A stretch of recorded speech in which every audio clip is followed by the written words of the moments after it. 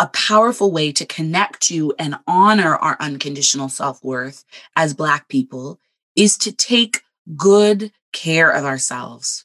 So often as Black people, we push ourselves to the limit because we feel we have no other choice.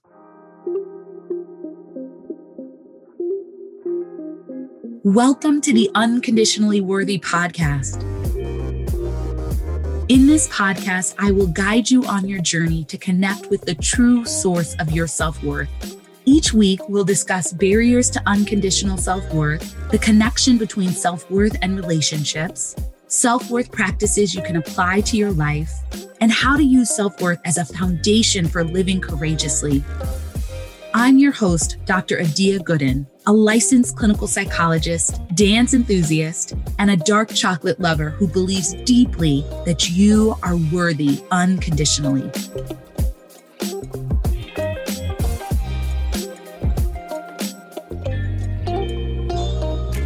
Hello, and welcome back to the Unconditionally Worthy podcast. We are in Black History Month in the United States, and so I wanted to do an episode in honor of Black History Month. At the college I went to, we used to call Black History Month Black Liberation Month, and I really liked the sound of it. The sound of focusing not on the history of Black people in the United States and all of the amazing contributions Black Americans have made to this country, but also on liberation for Black people. How do we continue to get free? And so I feel that this podcast episode is sort of a combination of talking about Black history and also Black liberation. So you'll want to tune in and stay until the end to hear about the connections between Black history, self-worth, and how we can all take great care of ourselves, which I believe is a radical act, especially for Black people. So let's dive in. I wanted to start with a little bit of history because Black people have been treated as unworthy since America's inception. So slavery was started before America was officially the United States. And this is an unfortunate and heartbreaking history and legacy that really continues in the country today. So African people were stolen from their homelands, and chattel slavery was instituted in the United States. And chattel slavery means that children are born into slavery, and it guarantees that slavery is going to continue from generation to generation. There are some other forms of slavery, all of which are awful. I don't know that I have to say that, but all forms of slavery are awful. And there are some forms of slavery in which people can sort of buy themselves out of slavery, or children are not born into slavery. But in America, we had chattel slavery, which meant that the child of a slave was a slave, and slaves had no rights. They were treated awfully, and they were treated as and considered to be less than human. In fact, that was written into the United States Constitution, that African people or descendants of African people were 3/4 human. And I think that designation was only for men, potentially. So, imagine the experience of women.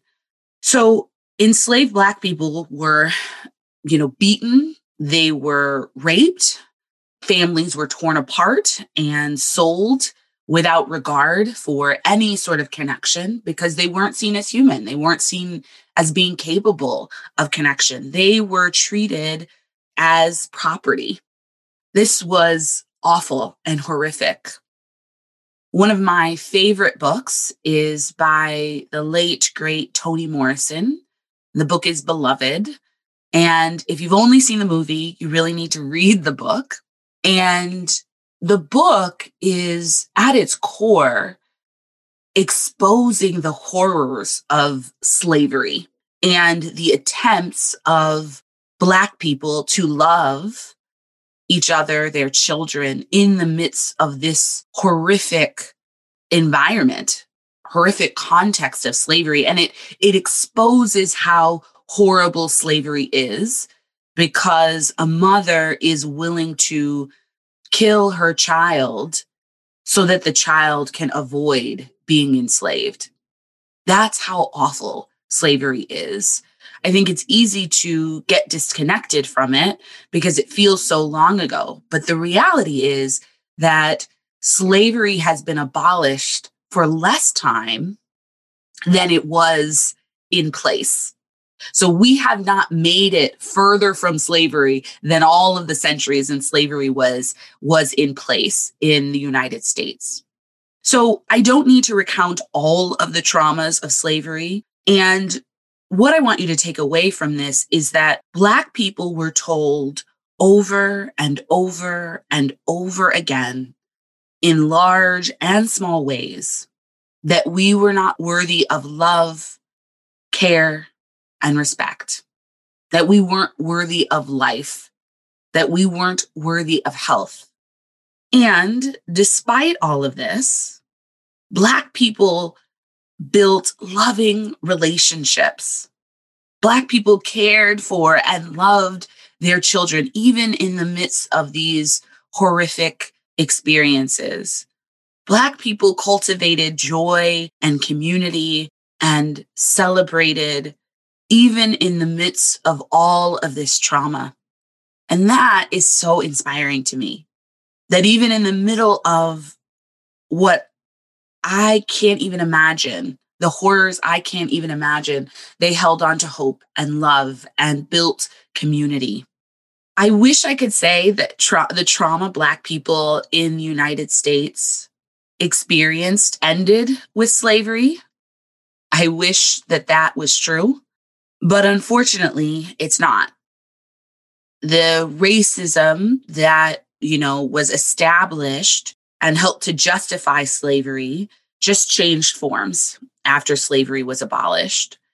And what we call the Jim Crow South is, there were many laws and regulations that restricted the movement of Black people. More than 3,000 Black people were lynched in a period of time that spanned from slavery through the 1960s. The messages that Black people were unworthy, that we didn't deserve respect or justice or care or love rang out loud and clear, right? Separate bathrooms, separate water fountains, separate schools, being lynched, arrested for basic behaviors, normal behaviors, being barred from voting, barred from jobs, separate entrances, not being able to go to restaurants. And so it continued to be a difficult time, being confined to poverty and sharecropping. Those were the manifestations of racism that communicated to Black people that we were not worthy after slavery. And still today, racism manifests in numerous ways. In the most overt ways, racism looks like police murdering Black people who are walking, running, sleeping, not posing any threat. And, as a Black woman, every time one of these murders happens, I feel it viscerally in my body. The summer of 2020 was particularly intense with the murders of George Floyd and Breonna Taylor that came to light. And it felt like someone was screaming in my face, "You do not matter. Your life does not matter. You are not worthy of life and safety and protection." And it felt this way when I learned that these Black people were murdered. And it also felt this way when I learned that there was no justice, that the officers who killed these people were not going to be held accountable. This is why the statement, the assertion that Black Lives Matter is so powerful, because in so many ways in this country, we have been treated as though we do not matter. And so I'm grateful that the summer of 2020 seemed like there's a shift, right? It seems like people are waking up to the fact that Black lives do matter, that we do deserve protection and care and safety. And so I'm hopeful, and there is still work to do. I'll also say that today there are still some more subtle forms of racism that can look like being passed over for a promotion, not getting an interview, for that job that you're overqualified for, people being surprised that you're articulate as a Black person. And as a Black woman, we navigate a lot of stereotypes. People assume we are hypersexual, we're manipulative, we're gaming the system, we're always angry. Sometimes it's just even assuming that we are always strong, that we don't feel pain, that we don't get sick, which can result in not receiving the medical care that we need and deserve, which results in high levels of mortality for Black women who are pregnant or giving birth. And so, the racism manifests in ways that are large and small. And it's something that we still deal with as Black people, which is why Black History Month is so important. And so I imagine that you might be wondering at this point, okay, I thought that this was a podcast that was about unconditional self-worth. Why am I getting a history lesson? Well, I'm sharing this history of racial trauma that Black people have endured so you will understand the power of Black people asserting that we are unconditionally worthy. This is a radical act in the context of this history and racial trauma, because there are so many messages that we are not worthy. And so for us to say we are worthy unconditionally is powerful. And we are worthy not because we are respectable or because we've gotten an education or because we speak proper English. We are worthy not because we are smart or dress well or have accumulated wealth. We are worthy not because we are magical, not because of our physical prowess or our intellectual feats. We are worthy because we are human. And when we assert our unconditional self-worth as Black people, we are taking a radical stand against the prevailing messages that Black people are only worthy if we talk right, act right, play right, look right. When we connect to our unconditional self-worth, we are challenging the idea that we need to be perfect and magical to be loved and respected. We are worthy when we fumble and fail. We are worthy when we experience depression and anxiety. We are worthy when we are coping with trauma. We are worthy in the fullness of our humanity. So you may be wondering how to put this self-worth into practice. I believe a powerful way to connect to and honor our unconditional self-worth as Black people is to take good care of ourselves. So often as Black people, we push ourselves to the limit because we feel we have no other choice. We buy into the idea that we always have to be grinding and hustling to be successful and worthy, that we must work 3 times as hard to be as successful as white people. And while there are certainly inequities, I've described some of them here, and hard work has led to success, overworking ourselves can also increase stress, exhaustion, and physical health issues.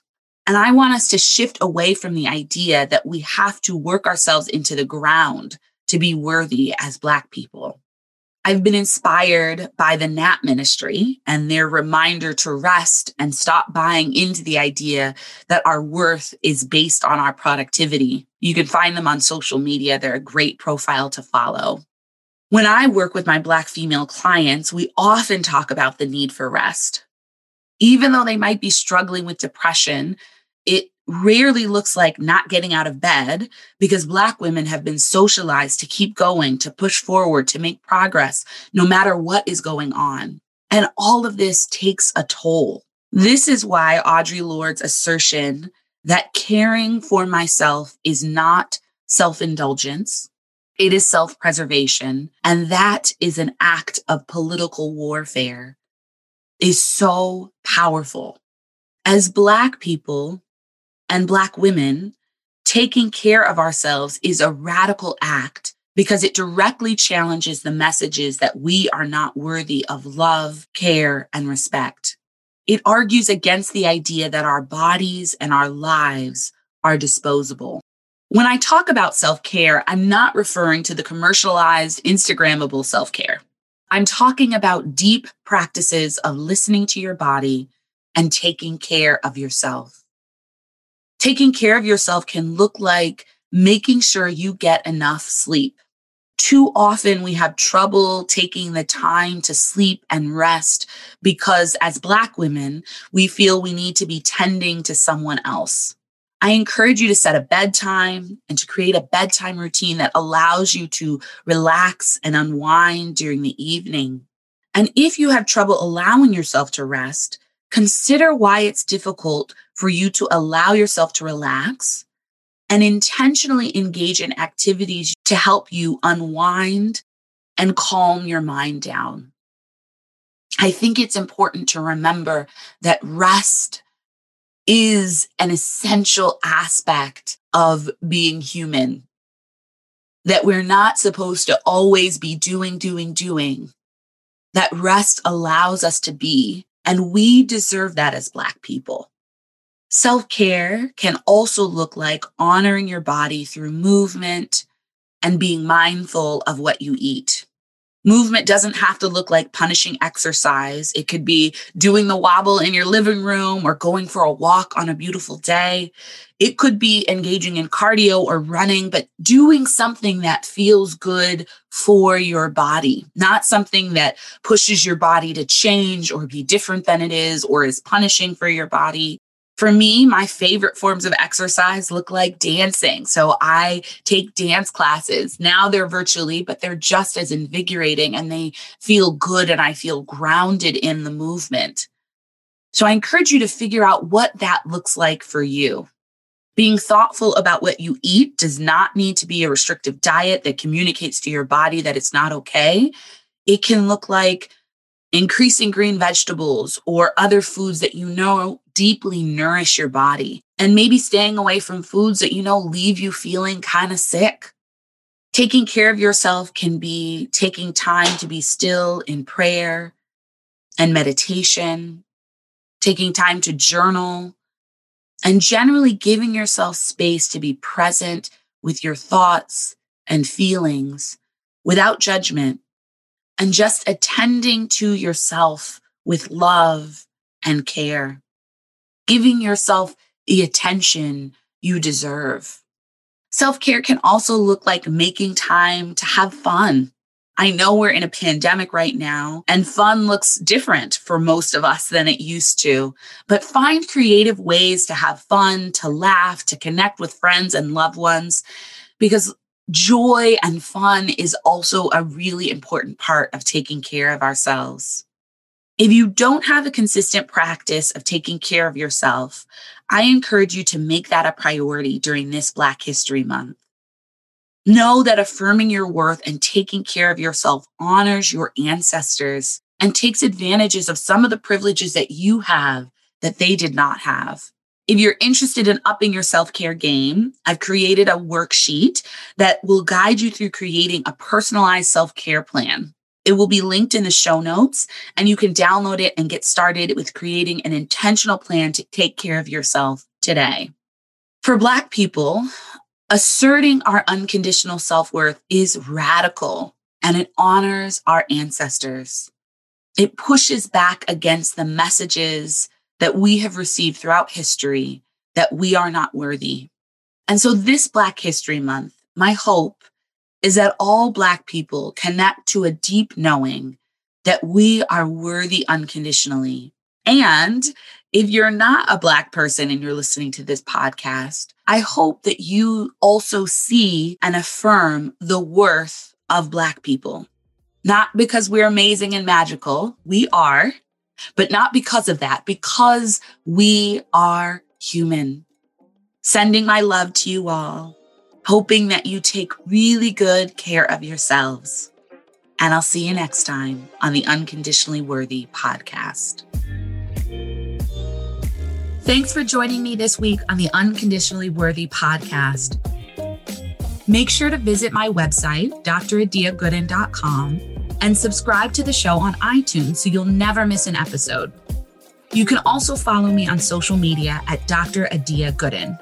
If you love the show, please leave a review on iTunes so we can continue to bring you amazing episodes. Lastly, if you found this episode helpful and know someone who might benefit from hearing it, please share it. Thanks for listening and see you next episode. This episode was produced by Chris and Tiana, and the music is by Wadaboy.